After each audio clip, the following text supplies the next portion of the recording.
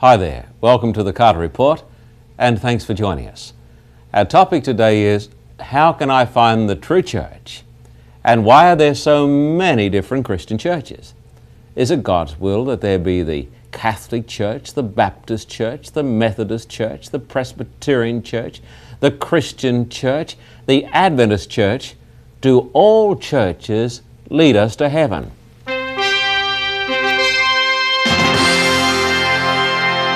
The Carter Report investigates the mysteries of the past as it seeks to interpret amazing predictions concerning our future.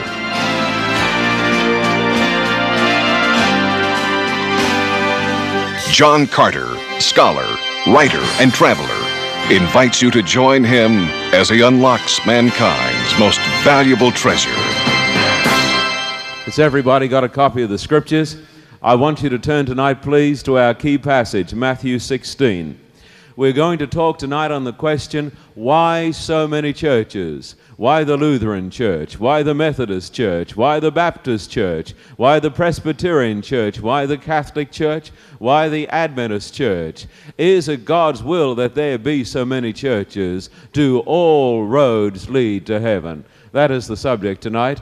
I want everybody sitting here to turn in the Scriptures. Please turn up the texts as our custom is. Matthew 16, and we're going to start at verse 13. I'll take another moment for you folk to find the text. Matthew 16, verse 13. We're going to talk tonight how God established one true church back in the days of the apostles. We're going to talk about the time when the truth was lost and how God has been restoring His truth down through the ages and how a person can find the true church in our day and age. Please turn. Ready for it? Matthew chapter 16, verse 13, where Jesus talks about the church. When Jesus came into the region of Caesarea Philippi, he asked his disciples, saying, "Who do men say that I, the Son of Man, am?" Who are they saying that I am? So they said, "Some say John the Baptist, some Elijah, and others Jeremiah or one of the prophets." He said to them, "But who do you say that I am?" And then Peter, my friend, gave the great answer. Simon Peter answered. You'd expect Simon Peter to talk because Peter was always forward. Simon Peter answered and said, "You are the Christ, the Son of the living God." And Jesus answered and said to him, "Blessed are you, Simon Bar-Jonah, for flesh and blood has not revealed this to you, but my Father who is in heaven." And then Jesus said, "But I say unto you, that you are Peter, and on this rock I will build my church, and the gates of hell shall not prevail against it." Jesus said, "You are Simon, you are Peter, and on this rock I will build my church, and the gates of hell will not prevail against it." My friend, the great Roman Catholic Church teaches with great affirmation that their church, the great church of Rome, was built upon St. Peter. And I will agree tonight, my friend, that the great church of Rome was built upon St. Peter. But I'm here to tell you tonight that the true church of Jesus Christ is not built upon St. Peter, but is built upon the rock Jesus Christ. You see? And I concede fully that the Church of Rome is built upon a man. But I'm here to tell you tonight that God has a church that is built upon the living Christ. In the Scriptures, my friend, Peter, the very word Peter means a stone. Jesus said, "I say to you that you're Peter and you're a stone." And then in the Greek says, "And on this Petra I will build my church." And I want to tell you tonight from the Word of God, and I'll prove it to you, that in the Scriptures, the rock upon which Jesus Christ built His church was Jesus Christ Himself. I want you to turn now over here with me, please, to 1 Corinthians chapter 10 and verse 4, page 1120. Please turn to the text. Page 1120 in this copy of the New King James Version. And I want you to come to 1 Corinthians chapter 10 and verse 4. And notice every text tonight. 1 Corinthians chapter 10, verse 4.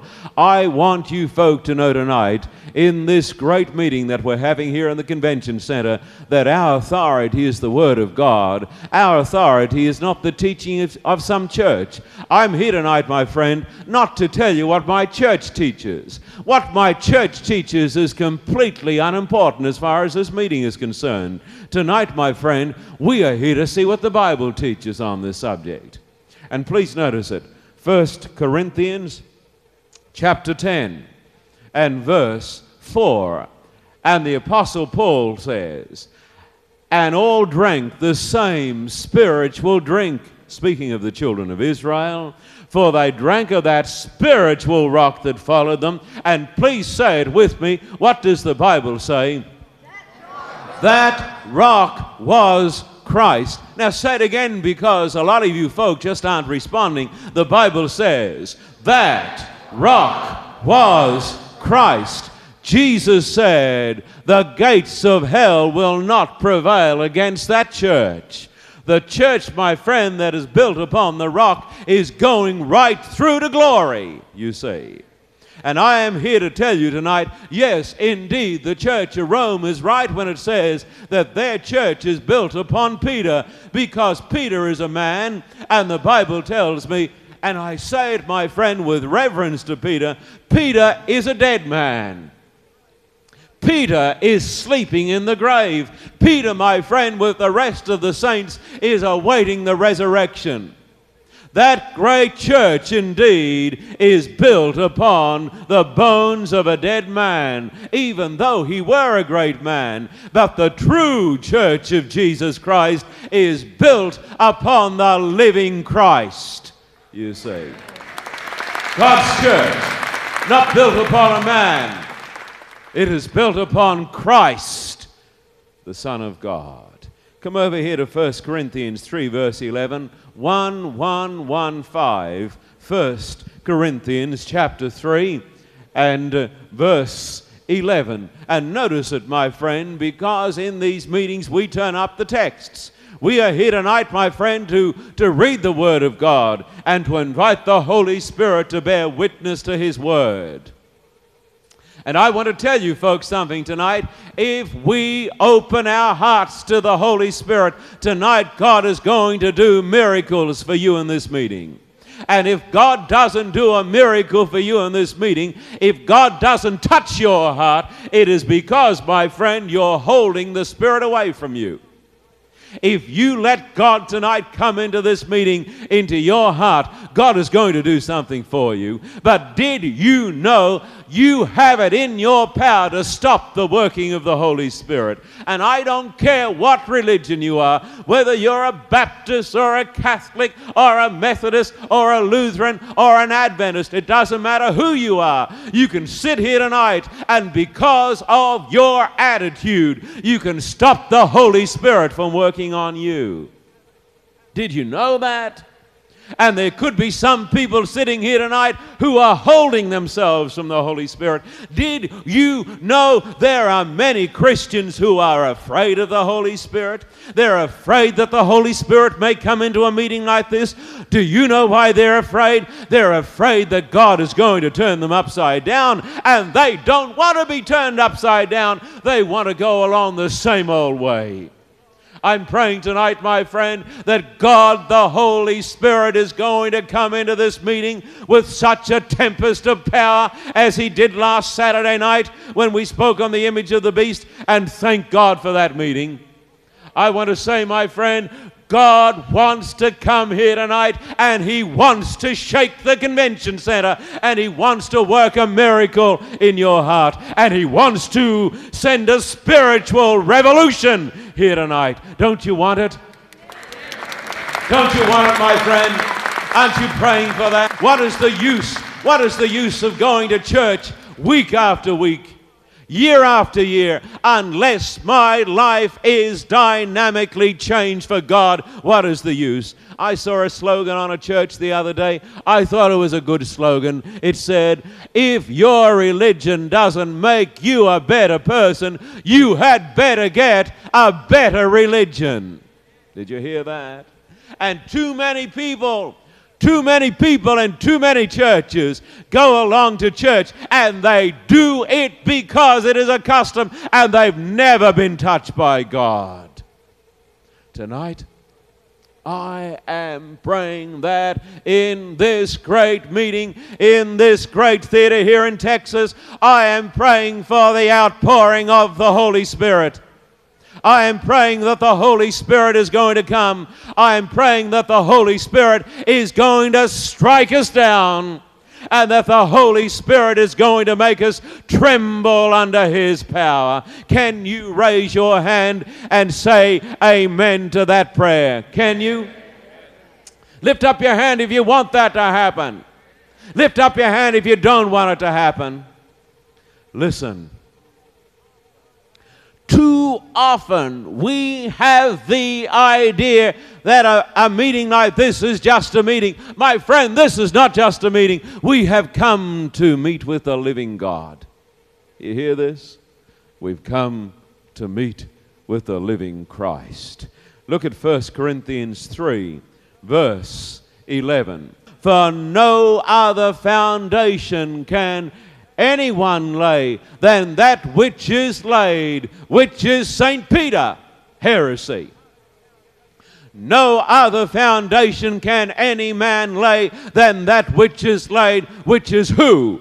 Jesus Christ. I am glad tonight to say, my friend, that the true church of Jesus Christ, the true church of Jesus Christ is built upon Jesus Christ. Back in the days of the great communist atheistic revolution in Russia, the communist leaders sent around these men to talk to the peasants and tell them why there was no God. And this communist official stood there, my friend, before thousands of Russian Christians and told them why there was no God. And the little Russian pastor was sitting down the front. After the communist official had harangued them for 2 hours, he said to the pastor, "You can have 5 minutes to rebut my arguments." And the little pastor got up and went to the podium. He said, "Sir, I do not need 5 minutes. Give me just 5 seconds." And he gave to that great audience the traditional Russian Easter greeting.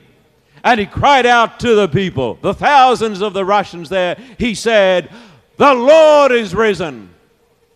And like one great voice, the voice of a multitude, came back the cry, "He is risen indeed. Hallelujah." I want to tell you folks something tonight. He is risen. I want you to, do you believe that? Is He risen in your life? Is Jesus alive in you, or are you a cold, formalistic, legalistic Christian? You know there are heaps of them. There are heaps of them in every church. In the Lutheran Church, the Methodist Church, the Adventist Church, the Baptist Church. Every church has got that sort of person, because people think salvation means joining a church. Salvation means joining Jesus. And when you join Jesus, my friend, when you really join Jesus, and when you are baptized with the Holy Ghost, my friend, then you will want to join God's true, great restoration movement in the last days. You see? But sometimes we put the cart before the horse. And that is why we are not happy in ourselves. I want you to come now to another text. I want you to come with me to Matthew 16, verse 19, page 949 again. 949, Matthew 16 and verse 19.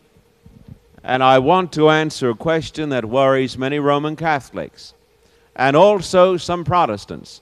Matthew 16 and verse 19. This goes on from where Jesus was speaking. Jesus said, I will give you the keys of the kingdom of heaven, and whatever you bind on earth will be bound in heaven. Whatever you loose on earth will be loosed in heaven. Man alive, what a text. People say, what does this mean? The Bible tells me this, listen carefully. Jesus Christ gave to his preachers and his apostles the keys of the kingdom. Did you hear that? Jesus said, whatever they bound on earth was going to be bound in heaven. People, Protestants say, I don't like that text. That's their problem. Jesus said those words. Jesus said, I'm going to give you the keys. Now, what on earth are the keys? What does the Bible say? Come over here to page 1011. 1011, Luke 11 and verse 52. Matthew, Mark, Luke. Luke chapter 11 and verse 52. Luke 11, verse 52. And here Jesus tells us what the keys of the kingdom are. And the Bible tells me that Jesus gave these keys to his disciples. I'm glad to say tonight that I also have these keys, and you can have the keys too. Jesus said, woe to you lawyers, for you have taken away the key of what? The key of knowledge. You did not enter in yourselves, and those who were entering in you hindered. Jesus said, I'm going to give to my disciples the keys. Jesus Christ gave, listen to me, Jesus Christ gave to his apostles, Jesus gave to his disciples the key of knowledge, the truth of the Scriptures. My friend, every time a Spirit-filled man stands up and opens the Word of God and says, hear the word of the Lord, and talks about the plan of redemption and calls people to come to Jesus, my friend, he is turning the door. He is opening the gates of paradise. I want you to know you can have that key tonight too. Every person who comes to Jesus Christ becomes a missionary. Every time, my friend, the Word of God is preached, heaven is opened. I want heaven to be open tonight for you. Jesus said, whatever you loose on earth is going to be loosed in heaven. Whatever you bind on earth is going to be bound in heaven. I am praying tonight that as I talk to you, the gate of heaven is going to open for hundreds of people here. That's how Jesus wants it to be. Now, let me come over here to the blackboard, and I'm going to put some things on the blackboard and try to work my way through all of this equipment that the Heritage Singers have got here. And we are absolutely delighted to have the Heritage Singers with us. I've stayed with them for some time in their home. They're very earnest Christians. They're a group of Seventh-day Adventist young people who are self-supporting, who go around the world bringing Jesus to thousands and thousands of people, and I say God bless those young people. Amen. Now, this line up here represents the true church. We're going to put a long, long line, because this line is going to represent some 2,000 years. The Bible tells me that Jesus Christ founded his church, and the Bible tells me, John Carter doesn't say it, I believe it, but the Bible says the true church was built upon the rock, and that is upon Jesus. And we call that beautiful experience the faith of Jesus. I say to you that you are Peter, and on this rock, upon the rock of ages, I will build my church. This great Christian church, my friend, the Church of Jesus, goes back a long, long way. But the Christian church that Jesus is speaking of here started back there in the days of the apostles. Jesus said, I am going to build my church. I want you to notice ever so plainly tonight, and I want this saying to sink down into your ears, and I want these truths to get down into the molecules of your mind. The true church of Jesus Christ is always built upon Jesus.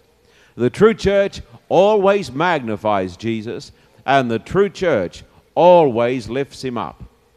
The church is built upon Jesus. Now, the church was built upon Jesus and something else. I want you to come over now to page 934 to Matthew chapter 5. Matthew, the 5th chapter, and verse 17 and 19. Please turn with me to Matthew chapter 5 and verse 17 and 18. It's great to hear the pages of the Bible being turned over. Matthew chapter 5 and verse 17 and 18. Have you got that? Here it talks about something else, very, very important as far as Jesus is concerned. Jesus said, "Do not think that I came to destroy the law or the prophets. I did not come to destroy, but to fulfill." That's very important, because if you go and talk to a lot of churches, a lot of preachers, they will tell you the main reason Jesus came was to abolish the law. Have you ever heard that? The Bible says, Jesus says that he did not come to abolish the law. No, he said. Verse 18, Jesus said, "For assuredly I say to you, till heaven and earth pass away, one jot or one tittle," that's the dotting of an I or the crossing of a T, "will by no means pass from the law till all is fulfilled." Jesus Christ said, don't think I've come to do away with the law. Jesus said, I have come to establish, not to abolish the law. I want you now to come over here to page 953, and we're going to follow this thought through on the law. Matthew 19, 16 and 17. Matthew chapter 19 and verse 16 and 17. And here Jesus follows this up, talking about keeping the commandments of God. Matthew 19, 16 and 17. You got that? "And behold, one came and said to him, Good teacher," a little bit of flattery, "what good thing shall I do that I may have eternal life?" That is the great question, isn't it? Then Jesus, my friend, gave a wonderful answer. And here is the answer that Jesus gave. So he said to him, "Why do you call me good? No one is good but one, that is God." And so, my friend, he was trying to get that young man to see his divinity.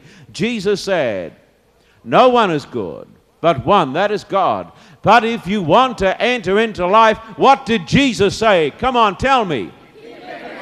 Now say it again. Jesus said, "Keep the commandments." Jesus Christ our Lord. Did you hear that? Because not everybody, but so many people are saying that Jesus abolished the commandments when he died. My friend, that is not true. Jesus Christ our blessed Lord said, once you have accepted me, Jesus said, keep the commandments. And so let us come over here to the blackboard and let us put up this point. The true church of Jesus Christ was based upon Jesus Christ himself. The church was built upon the faith of Jesus. But let me get some chalk. Not only was the church built upon the faith of Jesus, but the Bible says that the true church of Jesus Christ, this is not John Carter's idea. The Bible says the true church was built upon, what does it say? The commandments of God and the faith of Jesus. Now listen to me, my Baptist, my Methodist, my Anglican, my Episcopalian, my friend. The true church of Jesus Christ is standing very solidly upon two mighty pillars. Number one, the holy faith of Jesus Christ. Number two, the holy law of Almighty God. You hear that? Now listen. When Jesus Christ founded his church, all of those early Christians, Jesus, of course, who was the leader of the Christians, all of the apostles, and then, my friend, that man born out of time, the great apostle Paul, all of those people kept the Sabbath. Every one of them. I want you to come now to the book of Acts, and it talks about this. Come over here to page 1081, Acts chapter 16, verse 13. We are going to see what day of the week they kept. Acts chapter 16 and verse 13.